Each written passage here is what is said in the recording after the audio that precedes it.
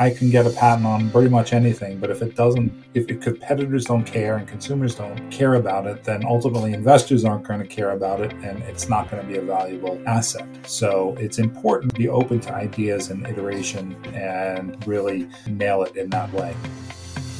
Welcome to IP Talk with Wolf Greenfield. Our topic for this episode is intellectual property for startups. Attorney Neil Ferraro and Paul Metaxatos will offer guidance for protecting an organization's products and designs. Neil Ferraro chairs Wolf Greenfield's Mechanical Technologies Group. He works with clients in all areas of intellectual property and represents clients ranging from startups to large corporations in a wide range of technologies. Neil joined the firm after serving as an intellectual property attorney with the Ford Motor Company. Paul is co-founder and principal of Motive, a Boston-based consultancy that designs products and develops brands for companies of all sizes.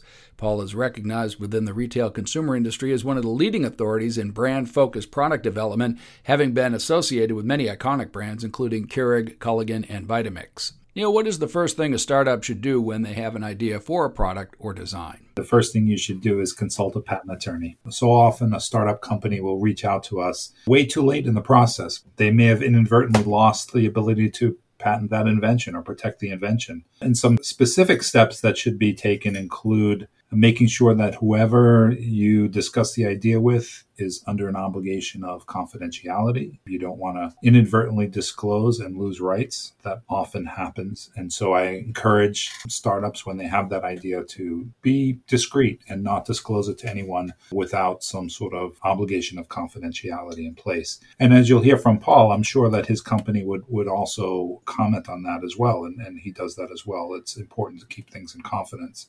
The next thing your IP attorney might do would be to guide you through the steps of protecting the idea. So assuming the product or idea warrants patent protection, your attorney might conduct a patentability study to learn whether your idea is in fact patentable, whether it's been done before, and if it hasn't been done before, which we call novelty in the patent landscape, whether or not it's different enough from what's been done before, whether that variant is disclosed in prior patents or literature, is different enough from your product.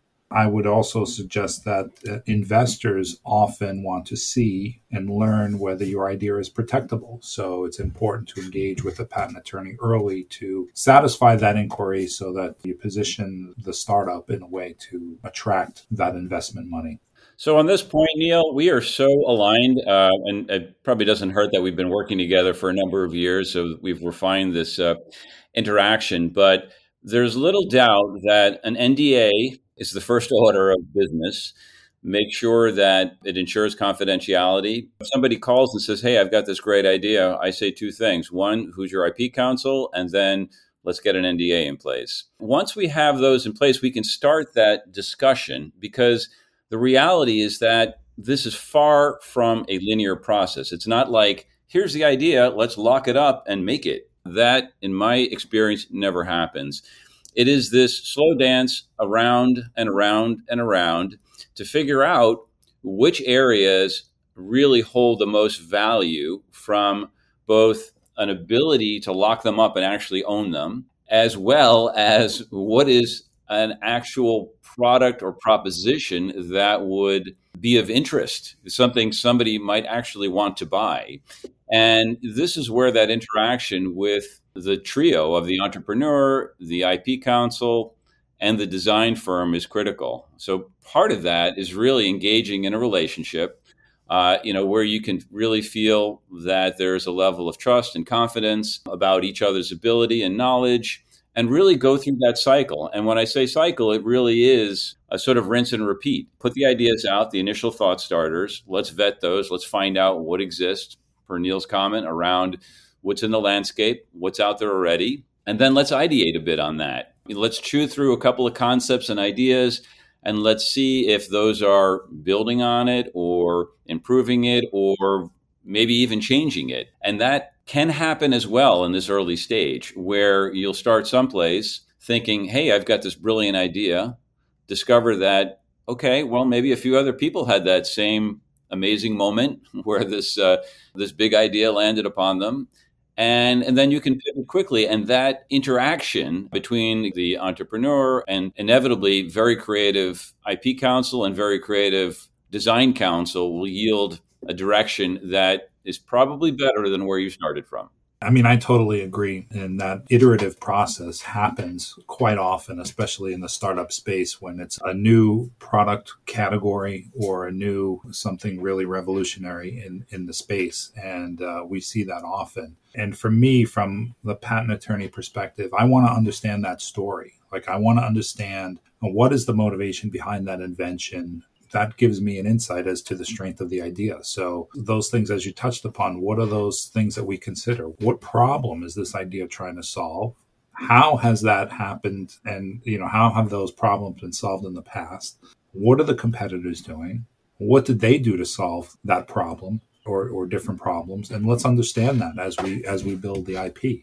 And, really from a commercialization perspective, I want to understand, how is this thing going to be built? Where is it going to be sold? Who the competitors are, what the competitive landscape is. Do they plan to sell it on their own? Are they going to manufacture on their own? Are they going to third party, have a vendor manufacture? Are they going to sell the idea to one of these competitors and not manufacture at all? Most often the case I've seen from the vendor/partner perspective, they want a turnkey product. They don't want hey, I've got this great idea and then have the company go figure it out. It's no, we have the invention packaged up with a product that you could hand over the keys if it's your exit strategy. So understanding that exit is really, really important to help develop that IP strategy. With the help of your IP attorney, you can develop different kinds of strategies, protection strategies. Is it a patent strategy? Is it one patent? Is it several patents? How large? How small? Should the product or the idea be kept a trade secret? What aspects should be kept secret and what should be disclosed and protected? We often find, as I'm sure you do, if the idea can't be reverse engineered or very difficult to reverse engineer it from the resulting product, then maybe keep it a trade secret. Interesting things like that. We've talked, Paul, about where is this thing going to be protected? Is it going to be manufactured in overseas? Is it going to be protected around the world? What countries? All of those things help us, I think, Paul, you and certainly me, identify the strategy and try to understand what's best for this product launch. That process can be a very gut-wrenching experience for the entrepreneur. Some are quite seasoned and certainly aware of what this entails. Others are new to it and can be a bit humbling because inevitably this leads to what are the dollars involved? And depending on the proposition, those costs can escalate extremely quickly. Developing something from scratch, and we've both certainly benefited from the success of Keurig over the years, right? Let's just put that out as an example. Now, here's a razor blade system where you have two very well-developed products working in unison. You have a brewer and you have a K-Cup. And these are both products in their own right. So to develop something of that nature is actually the development of two products. And in fact, the consumable is way more complex than it actually seems because of the total volume involved. So proposition is great. The strategy is unbelievable. And that's really where folks have been looking in terms of a proposition that has that ability to continue to pay after the initial product is sold for years to come. It's lovely. It's a great idea. But the complexities are huge. So inevitably understanding all aspects of that early on in this foundational stage are really critical. So all those comments you mentioned, Neil, are just absolutely critical. We are in lockstep in terms of understanding things way beyond that original nugget. And really most critically is, will people really want this thing? I mean, we can go through our process. You can lock things up globally. We can create something that really delivers. But at the end of the day, if people don't want it, then our work is academic. It's really not, it's not solving the need, which is a sellable product.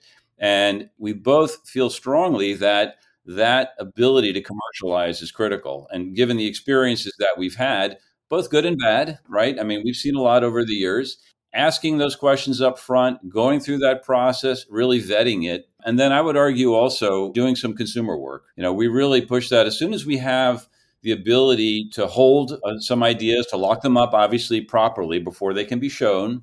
Doing some early consumer work is very helpful in terms of really understanding the sensitivities around that proposition. So it could be that the idea is in a good spot, but it needs to lean a little bit in either direction, in terms of what's the retail price going to be? What are the features and benefits? Where does it live? How do you use it? All those things are part of the design process. Ultimately, can you fall in love with it? Is it beautiful? What is the brand? Is it something that you can connect with? And this runs the gamut from new to the world brands and names to existing ones where they're extended and manipulated to really align with the new proposition.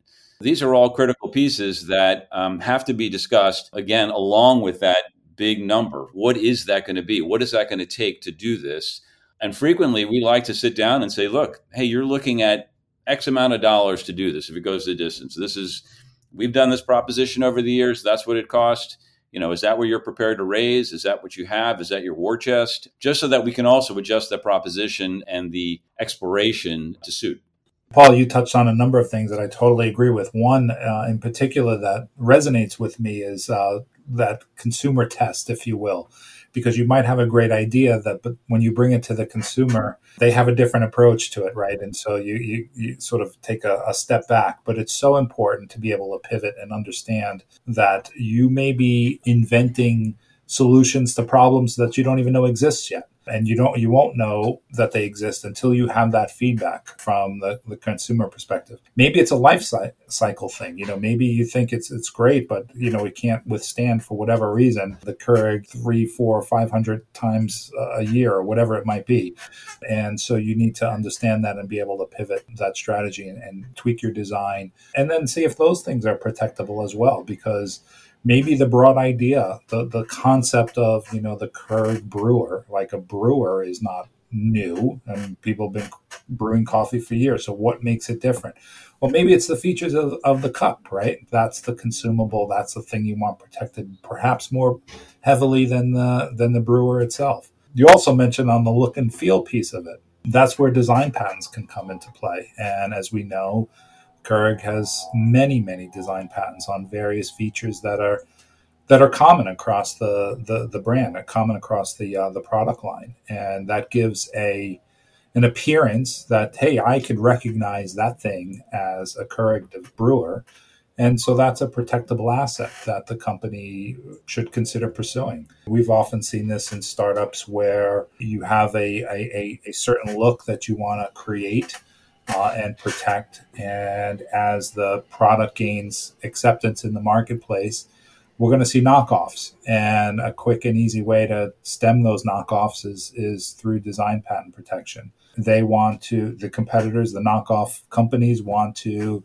basically rip off the goodwill of the product and the look. And the design patent can absolutely play a significant role in stemming that. That's obviously a subject that I enjoy, and it's certainly the Keurig example again is a good one, because that bail handle in itself, just that ring of, could be painted plastic or shiny metal, maybe on the original product that as we had envisioned, has had many iterations over the years, and one could argue that you could take the brand off and you'd still know what it is, and that's what we would consider delivering success from the design side to a customer, so that the architecture, the form, the details are ones that are just readily recognizable without even reading the brand. That's what we strive for. And if you look historically of brands that have stood the test of time, there's always some aspect that really presents in that manner.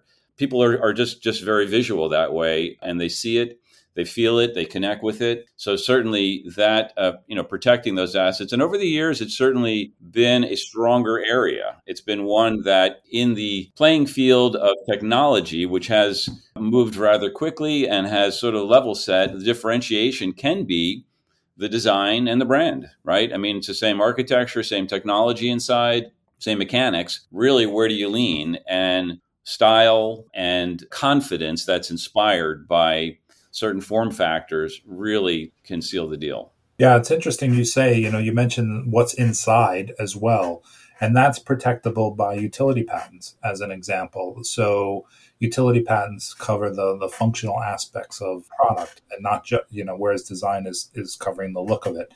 And oftentimes a complicated device would have multiple different inventions in the product itself. And one strategy that we've used with startups is to write a comprehensive patent application that covers all of those different features of the device. And then we can have that one document, sort of this omnibus document, if you will, and then later mine that for various inventions, whether it's how it interfaces with the consumer or how it functions or how it produces the product out the other end, or whether it's an IoT device, how it connects.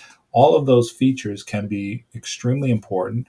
But as a startup, money is tight and you want to pick and choose. And so you don't have to go after all of those inventions at the same time, so long as they're disclosed. In the patent application, you could pick and choose when and if you want to go after those features. And it can be an important consideration for startups because sometimes you just don't know. You just don't know which one of these things is going to carry the day. Is it one aspect? Is it the product that sits on the countertop, or is it the consumable? And so you may not have an answer to that, but that's okay, because if you've talked about it in the application, you could pivot. You could do the dance and figure out which one of those things is going to be more commercially viable, at least in the short term. This is definitely, back to our previous comment about these iterative cycles at this early stage. This is really a critical piece of that, because as we brainstorm, and again, lockstep around looking for that utility first. What is the magic here? What is the thing that really sets this apart? Because foundational utility patents tend to be just really the bedrock of it. If we can lock that up, then a lot of times the design form, feel, and potentially the IP come out of that, right? I mean, as you brainstorm, you'll say, well, we're going to work it in this manner. We want it to interact in this way. I'm a strong believer in many functional systems, mechanisms, which I love mechanisms, and they tend to present themselves, especially when they're done well, in ways that people can understand. So there's a basic architecture, there's basic physics involved in terms of how something works, and there's a certain elegance in embellishing that. And in many instances, that embellishment turns out to be a really novel and elegant design. Now, obviously, technology is its own thing, right? Where we've gone to devices that are clean and sleek, but things that interact and sort of create and morph and change in some manner, expressing that, starting with what is that core architecture, which is, again, this sort of protectable element, is usually the basis for what will then sketch and create over to create something of beauty. It's like looking at a bridge, right? I mean, you look at many bridges, they're beautiful because they're basic structural elements that hopefully stay up. And there's a certain elegance in the basic mechanics of them.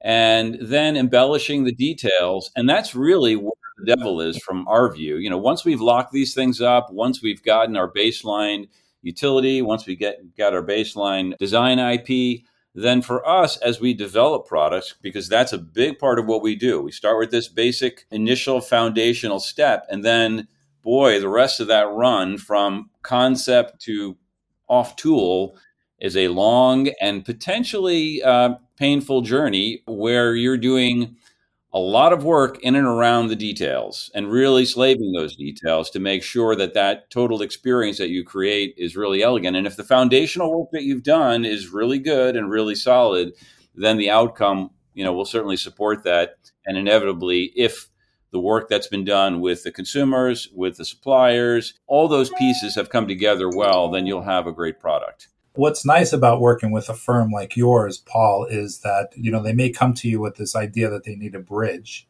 And you may say, do we need a bridge? Well, what about a tunnel? What about a boat?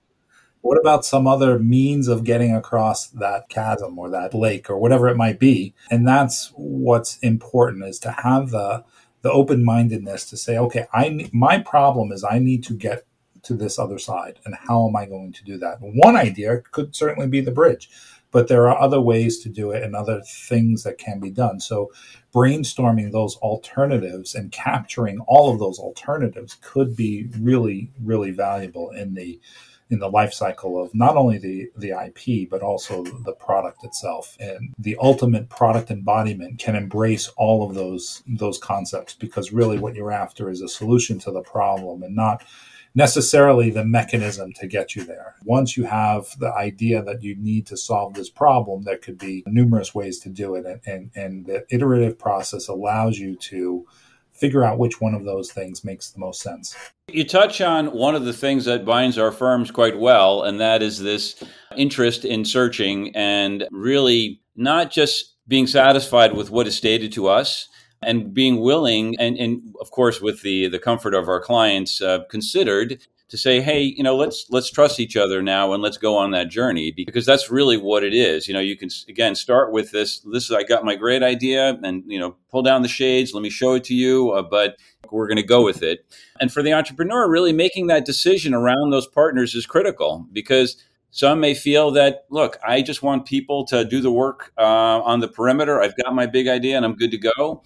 Others may really want to engage in that kind of dialogue that we feel is very productive. Inevitably, when you have trusted partners, you can really sit down at the table, dissect things well, and build this level of confidence around the total team. And there's little doubt that when you involve people who have a vested interest in it, and the success, meaning, we look at our clients and our partner agencies as really as a family. That's a network, because inevitably that's all we have, right? That's our business. And so really creating those kinds of relationships early on,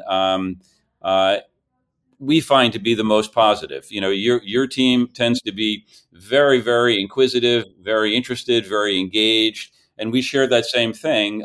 Who would have known that, lawyers and designers really sort of walk the same walk? But I think that's what we've learned over the years. And I think that's what our clients take away, that, wow, there's a bridge here. These two are connected. Once they feel comfortable that, hey, here's my idea, but I'm open to other thoughts and concepts.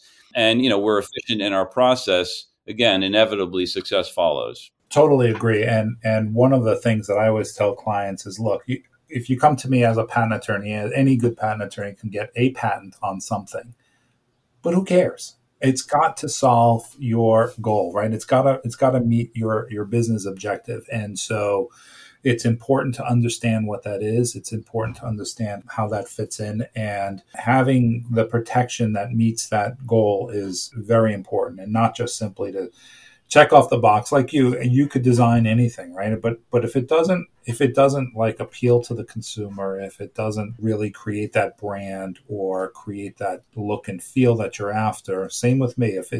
I can get a patent on pretty much anything, but if competitors don't care and consumers don't care about it, then ultimately investors aren't going to care about it, and it's not going to be a valuable asset. So it's important really to understand the story, understand the marketplace, be open to ideas and iteration, and really nail it in that way. Our thanks to Neil Ferraro and Paul Metaxatos for sharing their thoughts with us on IP Talk with Wolf Greenfield. We hope you'll subscribe to our series of conversations related to IP matters on Apple, Google, Amazon, Spotify, or wherever you get your podcasts. And for more information on legal matters related to intellectual property, we invite you to visit our website at www.wolfgreenfield.com. Thanks again for joining us on this edition of IP Talk with Wolf Greenfield.